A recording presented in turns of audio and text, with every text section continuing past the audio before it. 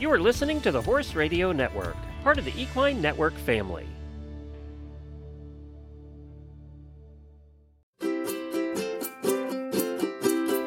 Hi everyone, this is the Ask Annie podcast, Horse Girl reviews on products you use. This episode is brought to you by Boehringer Ingelheim. Horses are living, breathing works of art, and caring for them requires an entire team: veterinarians, farriers, trainers, riders, and grooms. Boehringer Ingelheim is proud to help provide tools to help the team keep them performing at their peak. Veterinarians, farriers, trainers, riders, grooms, everyone plays a role keeping these horses at peak performance. Boehringer Ingelheim is proud to provide the tools to help your team keep them healthy. From joint health to gastric health, Boehringer Ingelheim is here to support your horse's team. We provide the tools and your team provides the everyday care to keep these horses performing at their peak.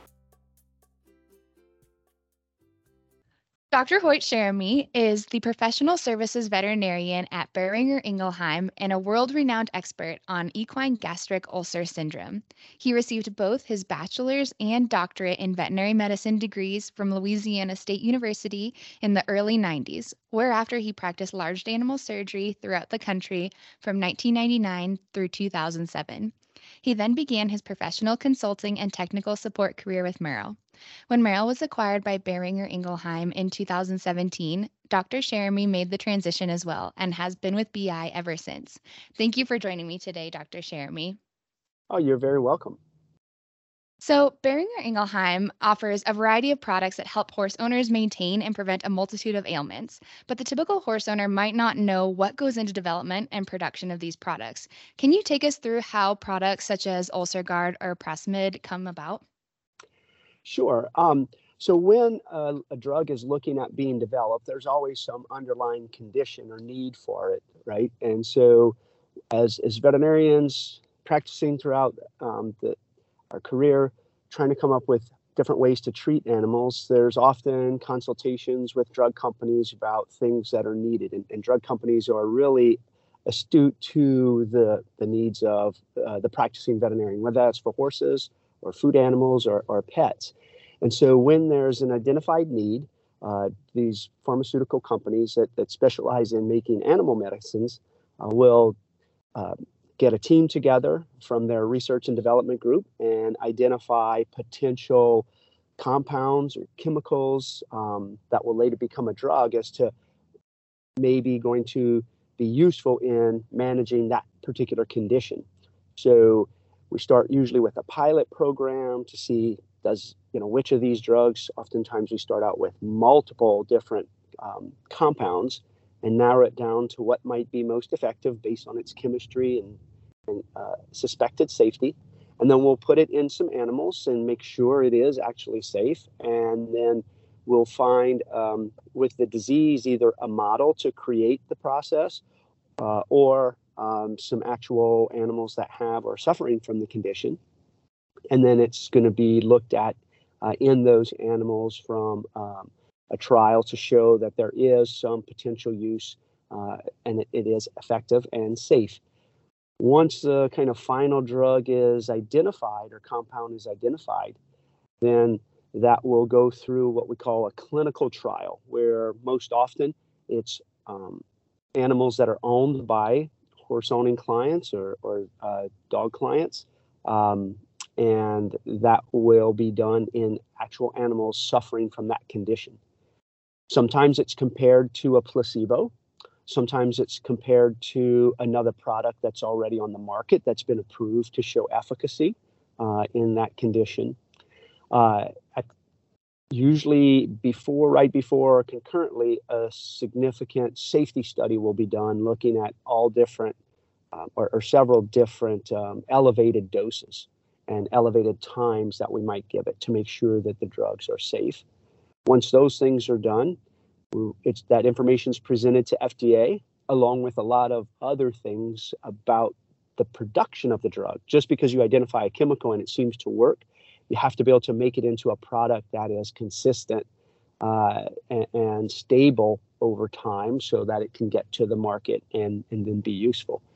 And that process total from start to finish in, say, the veterinary world can take anywhere from 4 to 10 years to do, and several millions of dollars to get that product that's going to be, safe and effective to the marketplace. Wow, yeah, quite a process. So I want to kind of take what you said and break them all down. So first, what is the difference between a pioneer drug, a compound drug, and a generic drug?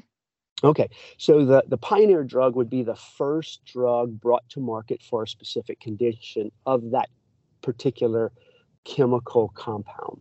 Um, and so that process is done as we already discussed. Once that drug is approved, it's known as the pioneer drug or the brand drug. Okay, so think of acetaminophen, right? Tylenol is the first acetaminophen, so that's the brand name. On the equine side, we can think of a drug like Gastrogard. The compound is omeprazole, but the brand name is Gastrogard. So that's what a pioneer drug is. Once it's approved, the FDA does grant a time of exclusivity to help the manufacturers be the only seller of the medication so that they can recoup the cost. Remember, it can take upwards of several $1,000,000 to get a drug to market.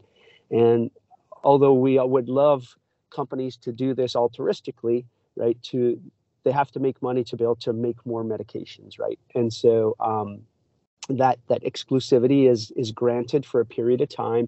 It's generally about 5 to 7 years. In rare instances, it might be longer. And that's then the pioneer drug.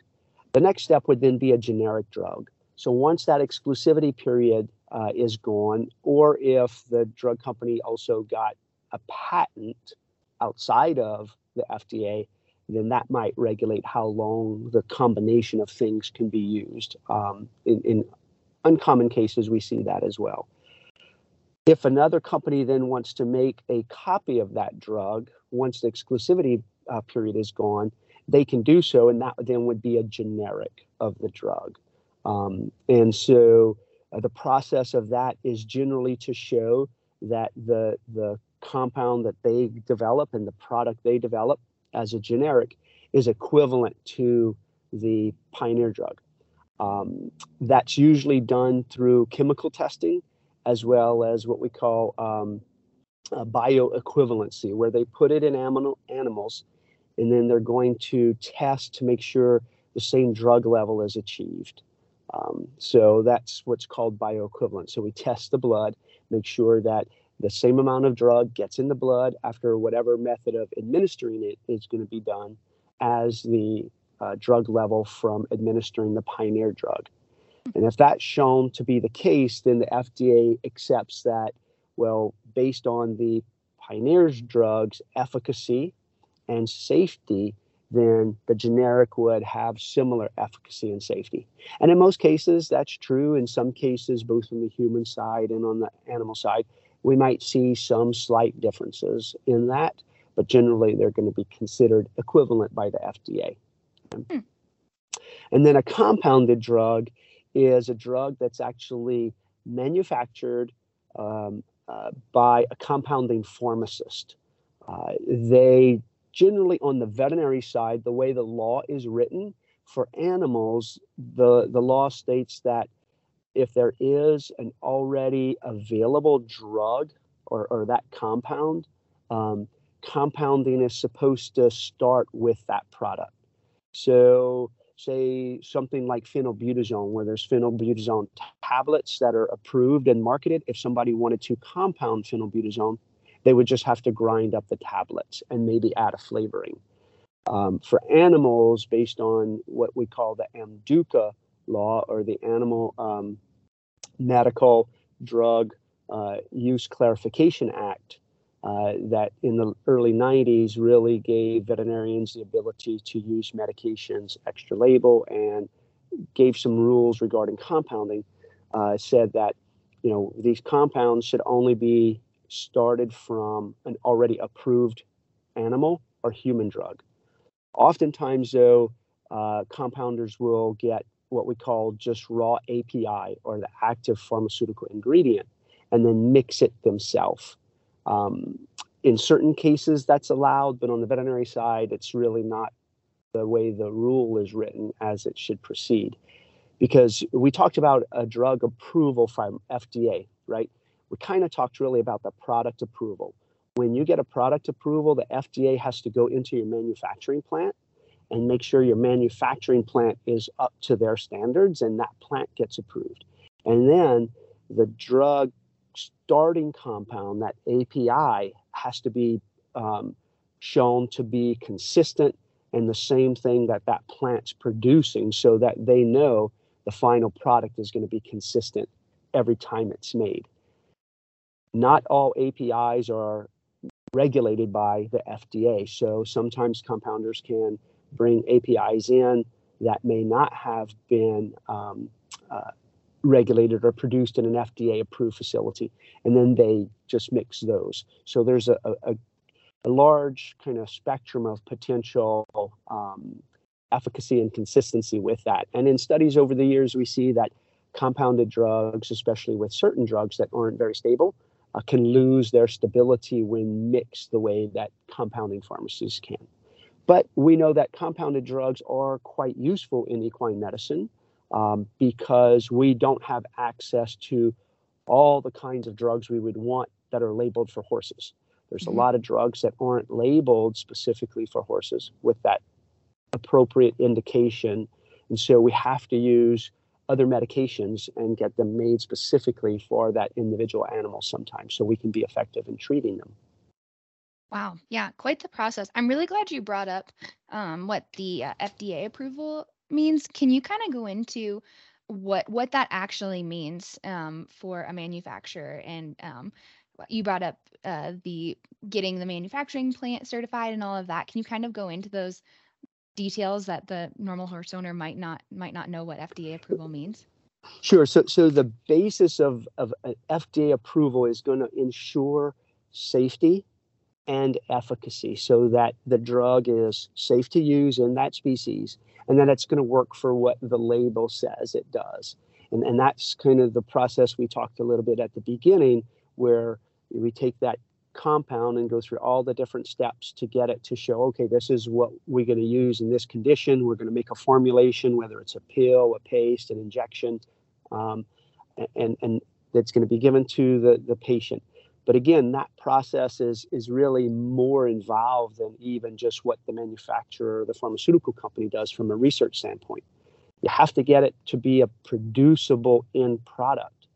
And not all products are very stable. And actually, one that BI makes, or a couple of them, Gastrogard and Ulcegard, are prime examples.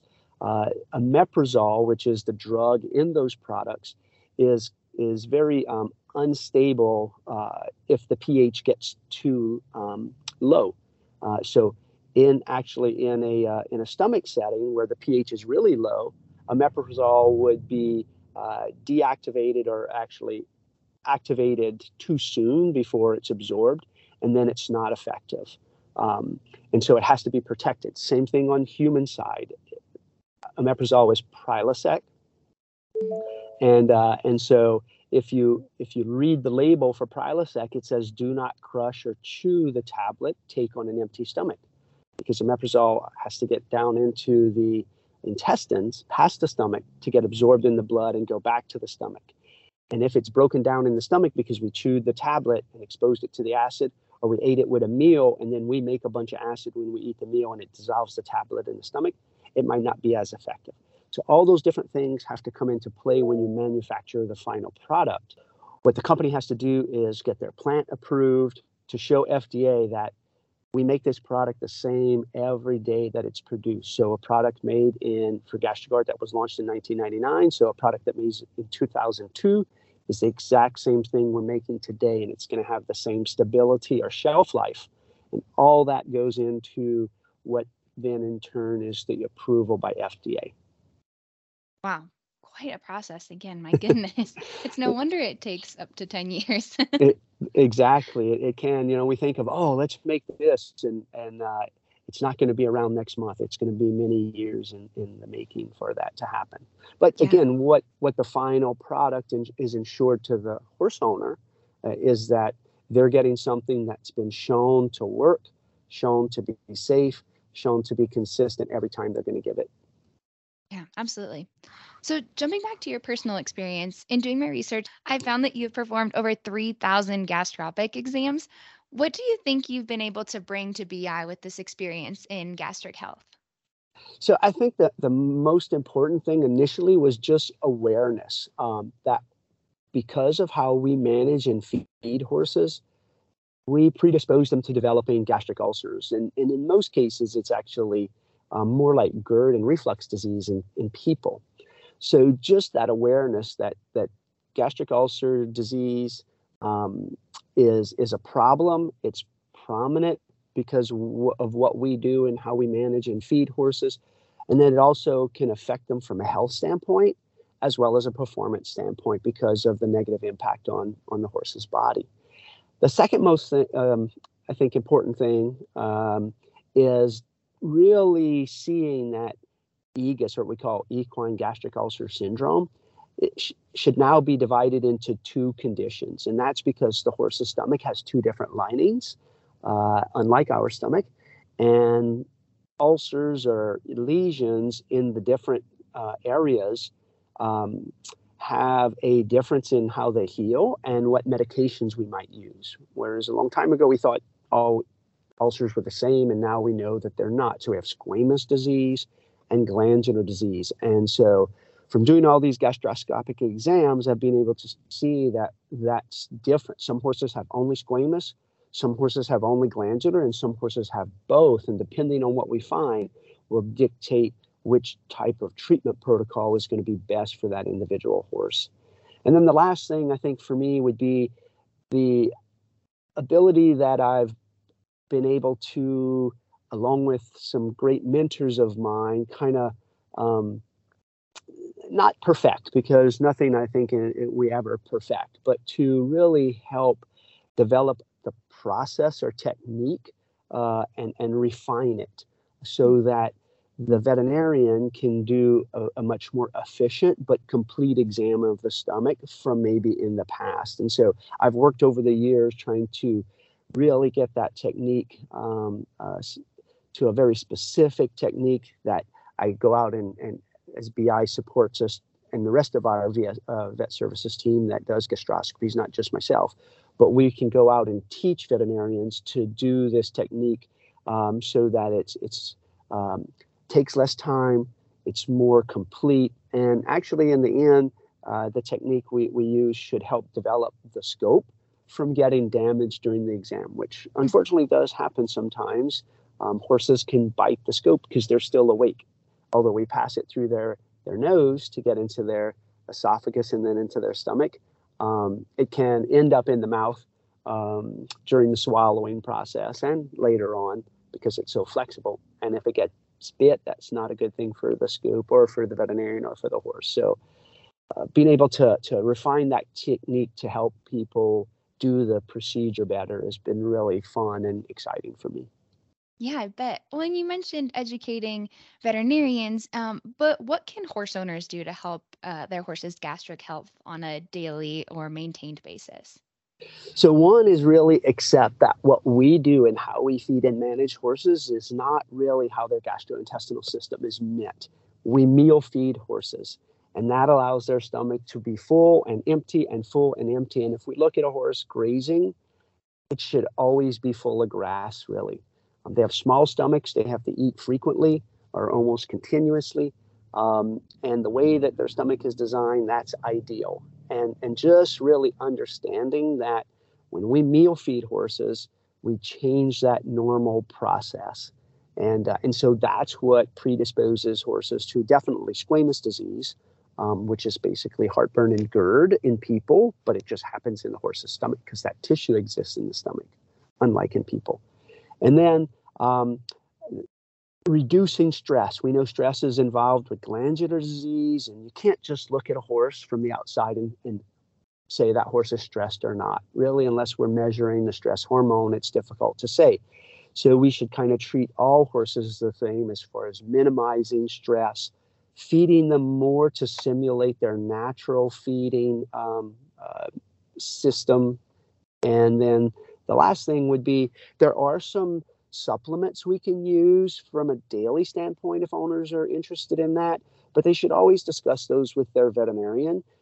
Even though they're readily available at the tack shop or online, what we want to make sure is that those supplements actually can work and have the potential to work. And there's some research that's been done on multiple types of supplements, and there's only really a handful that have really shown the significant benefit to me from a value standpoint if I'm consulting with horse owners. If you're going to spend some money, you want that money to have a specific value, right, to what you're buying, and that it's worthwhile giving it to your horse. And so having that conversation with their horse owner, because Dr. Google's going to say whatever the manufacturers or the sellers of those supplements say, and supplements in the U.S. for animals are not really regulated at all. There's no requirement to even have in the bucket what is on the label. So they're not tested or anything. If manufacturers test them themselves and do studies themselves, that's only their own individual processes. So if you're going to use a supplement, use something that then we know has at least some potential to work, and they can find that out from talking about it with their veterinarian. And then last thing, if they're really doing something that's out of the ordinary, hauling horses, changing their environment, going to the show, then is to use a prevention. Just like if you're going to get heartburn when you eat pizza, it's better to take your prevention on the front end, right? Same thing with horses. And so that's where kind of Ulcer Guard would come in. It's also Meprazole, but we use a much lower amount to achieve the prevention standpoint that's different from the amount we would use to try to treat a horse's ulcers in the case of using GastroGuard. But those things combined, I think really truly understanding, what we do with horses is not the best for their GI system. But most people don't want to just have a horse to look at it over a fence while it eats grass, right? We like to do things with our horse. But understanding by doing that, we unfortunately predispose their stomach to end up with some issues. Getting good supplements that have a potential to work, and then using some good medication that's shown to be beneficial in those situations where we can use a little extra prevention. So those are the things kind of I think of from a daily standpoint that That's horse awesome. owners really can utilize to their advantage to keep their horses' gastric health better. Yeah, really, and a really multifaceted approach. It's not that one thing is going to solve everything. It's maintenance and having something on hand occasionally and knowing when your horse might be stressed. So, yeah. That's correct. Awesome. Are there any new products on the horizon from BI that listeners should be keeping an eye out for? Yeah, so BI does have a very active equine development pipeline. We're always looking, our scientists are always looking for compounds that we might be able to develop into medications that could treat certain conditions. We're also always looking for products that are already on the market that we think if we acquired, we could help get them out there better as a bigger company and things like that. So both of those things are always active going. And currently, although I can't give very detailed specifics, we have some very interesting, innovative products that BI is looking at. Nothing that's going to come up in the next few months, but that we're working on and developing for use both from a lameness standpoint, which would be some interesting kind of advanced type medications, or what some people might call biopharmaceuticals that would be off the shelf. So that's an interesting approach for using those kind of what some people call regenerative type therapies. So we're looking at that for use in horses, but again, from a more off the shelf standpoint where it's readily available for whenever you need it. And then also similar innovation for medications looking at metabolic and endocrine issues in horses. So we have Persend, which is a medication for PPID in horses, but there's other endocrine and metabolic conditions that are out there that we're studying and looking at the potential to bring medications to the market for that as well in the not too distant future, but not anytime soon. That's awesome. That's really exciting, though. I'm curious to see how that all turns out, and I'll definitely be keeping an eye out for them. So, Yeah, I mean, we brought out a recent innovation, the Acervo Equihaler. That it's an asthma treatment for horses through an administration process or product as well. So we call it the Acervo Equihaler, and it's Acervo is the brand name of the drug, and the Equihaler is the device that's combined with the drug to be able to get it into the horse effectively. And so, that's what we think are the type of innovative things that we're looking to bring to horse owners, things to make it easier for them, better for their horses. Thanks for tuning in. Learn more about the Ask Annie podcast by following us on Facebook, Instagram, and Pinterest at Ask Annie Podcast. Have a suggestion for a product you'd like me to use in an upcoming episode? Email me at askanniepodcast@gmail.com or leave a comment on any of our social media pages. Find even more Ask Annie episodes anywhere you listen to podcasts, including Apple Podcasts, Spotify, and many more. The Ask Annie podcast is a production of the Equine Podcast Network, an entity of Equine Network, LLC.